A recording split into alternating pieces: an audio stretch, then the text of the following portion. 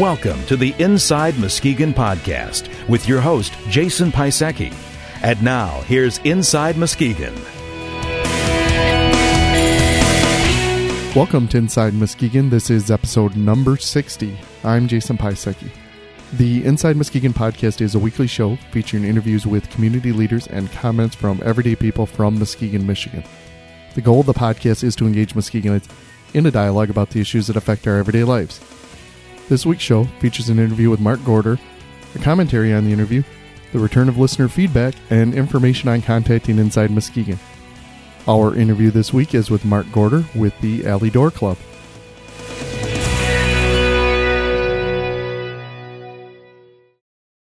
I'm here with Mark Gorder with the Alley Door Club. Thank you for taking the time out with Inside Muskegon today. No problem.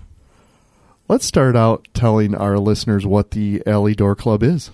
Well, essentially, it's in the third floor of the Hilt building.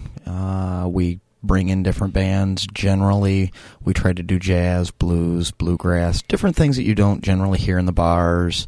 It's a smoke-free atmosphere, so a lot of the musicians actually appreciate it, and it's just a nice all-around family atmosphere, and it's a good time to hear a lot of music that you don't generally get to hear other than a small opening section in Muskegon Summer Celebration or opening for one of our concerts on the main stage. Talk about the significance of the name. There really isn't any. We decided at one point that we were going to use the Alley, and the name just kind of turned around, and we tossed the name around, and actually Tom Schaub was one of the ones that helped kind of foster the name, so to speak. What is the genesis of the club? How did you decide that, Muskegon needed this type of music at the venue? A number of years ago, Bill Bodell and myself decided that it would be fun to have a nightclub cabaret kind of an atmosphere. During Cherry County Playhouse, they used to do it downstairs in the restaurant late at night. But it was always more of a highbrow wine-sipping type of thing. And we wanted something that, if you want to wear your jeans and a cut-up T-shirt, come on up. And what is your role with the club? General Gunky. I didn't even know that was a title. Actually, I'm the house sound man there, and so when we decided to put this together, it kind of made sense that him as TD and me as the head sound person, that's pretty much the two jobs that you really have to do entertainment. Maris also helps quite a bit with the ticketing, and Linda with the marketing, and it's a big team effort, but Bill and I are kind of the high and the low of the two, so.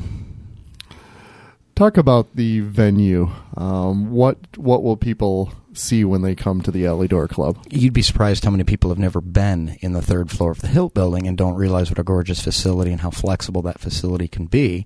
They see, okay, there's a dance studio. Okay, there's been a wedding reception that they might have been at.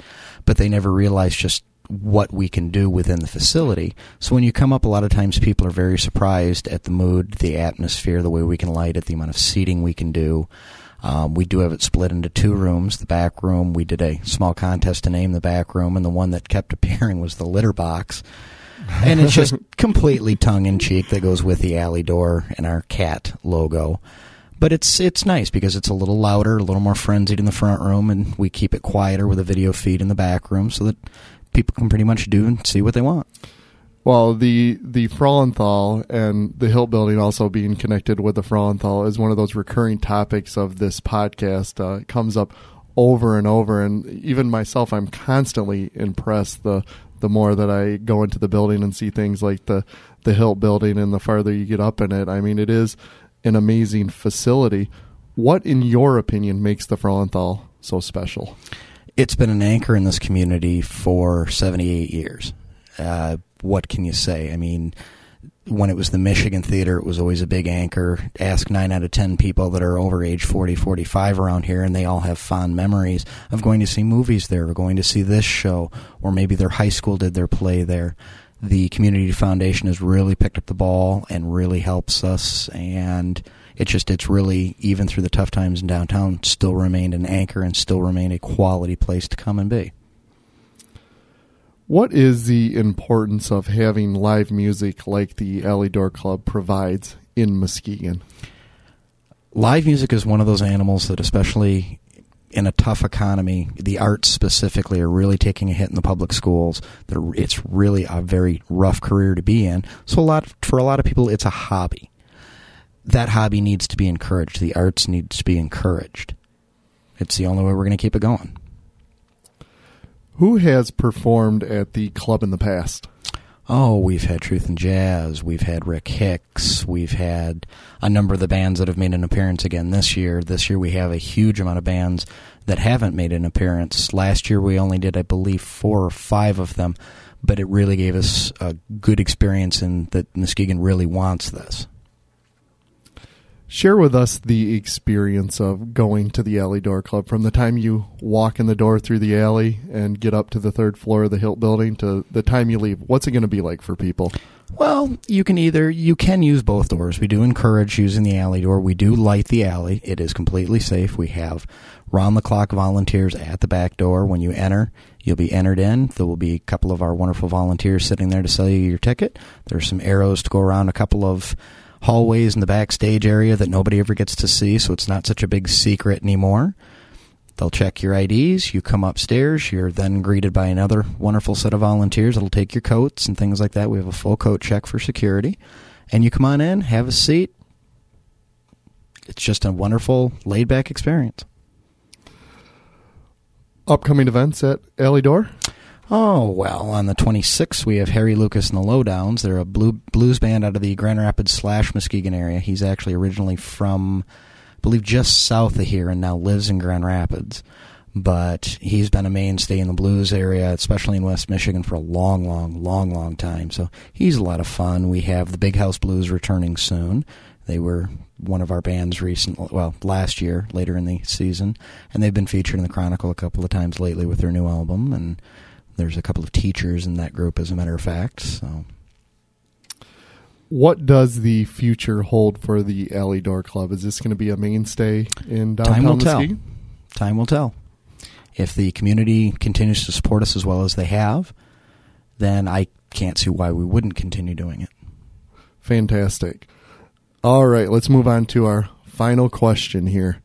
You have 1 minute alone with a person considering going to the Alley Door Club.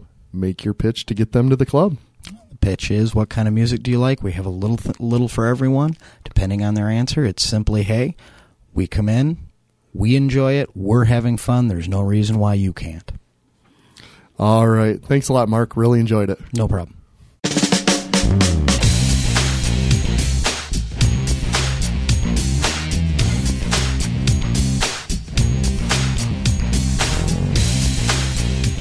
Mark Gorder, Bill Bodell, and everyone at the Frauenthal have created an amazing Muskegon entertainment experience with the Alley Door Club. The Hilt Building offers a unique venue for the best in Muskegon area jazz, blues, and folk music. So why does Muskegon need things like the Alley Door Club anyway?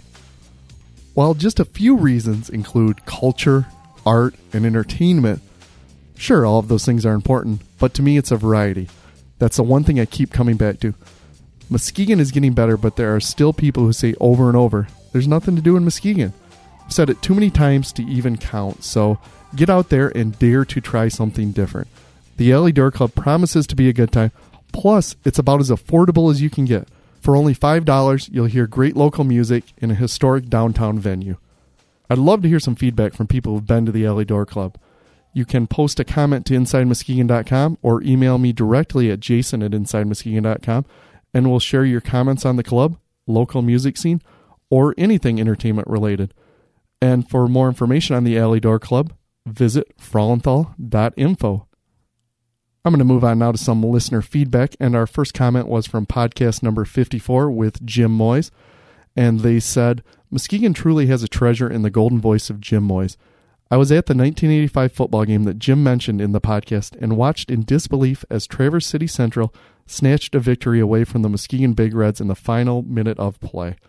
I'll once again be looking forward to next year when Jim and Gene open the 2007 football season. Thanks for a great look at another unique Muskegon icon. Our next comment was from podcast number 59 with Kristen Tank from the Muskegon Area Intermediate School District, and they said, Kristen and Steve did a nice job explaining the need for the special education millage election. As I understand this, by offsetting the fund expenditures mandated by law, The money raised by this millage benefit all students, and all money raised will be distributed to local districts. Am I understanding this correctly? Well, that is a great question, so I asked it to Kristen, and here was her response. Yes, that is correct. All dollars from this millage will be distributed directly to the schools and will be applied to special education costs. Local school boards will decide how to use the general education program funds that formerly funded special education. This will help all children succeed. Tax dollars will stay in our local schools to support our students. Well, thank you very much for those comments, and I really appreciate Kristen's response to the question. And for the latest feedback on Inside Muskegon, visit our website at InsideMuskegon.com. You can post your own comments to the site, view the comments of others, and even comment on their comments.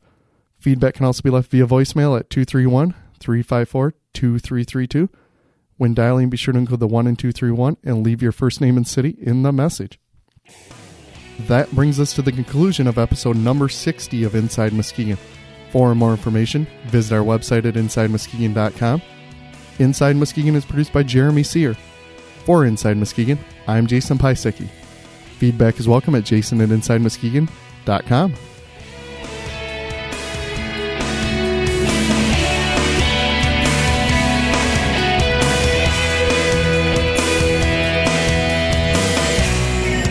This has been the Inside Muskegon podcast. Comments are welcome through our website or by emailing jason@InsideMuskegon.com.